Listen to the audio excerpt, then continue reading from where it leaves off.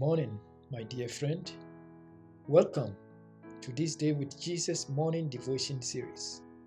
Today's devotion is entitled Hearing God. Hannah left her son Samuel in the care of Eli, the then high priest. Eli's sons never repented. They earned the notorious name sons of Belial, which translates as sons of devils. The boy Samuel, on the other hand, was different. He kept his integrity and executed his responsibilities in an equitable manner before the Lord. As a result, God called him to the prophetic ministry.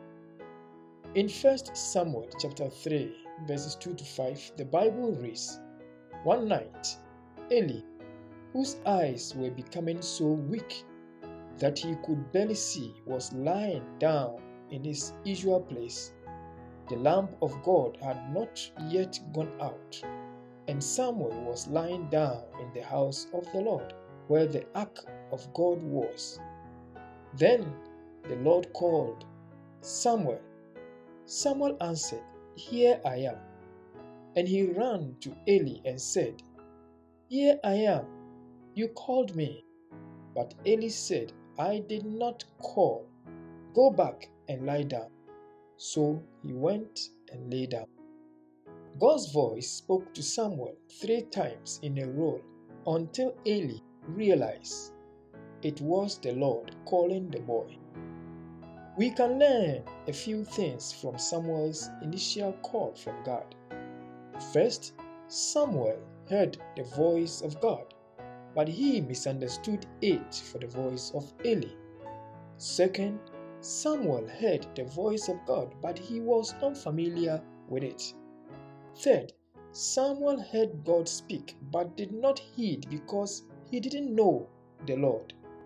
Fourth, God only talked to Samuel when he was prepared to hear him. We often asked the question, why isn't God speaking to us like he used to?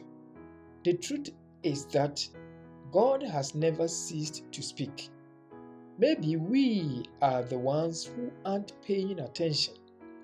If you listen carefully, you will hear God speaking to you.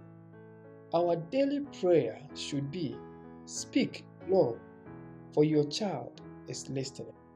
Let us pray. Father in heaven, thank you that we can always hear your voice ministering to us in diverse ways. In Jesus' name we pray. Amen.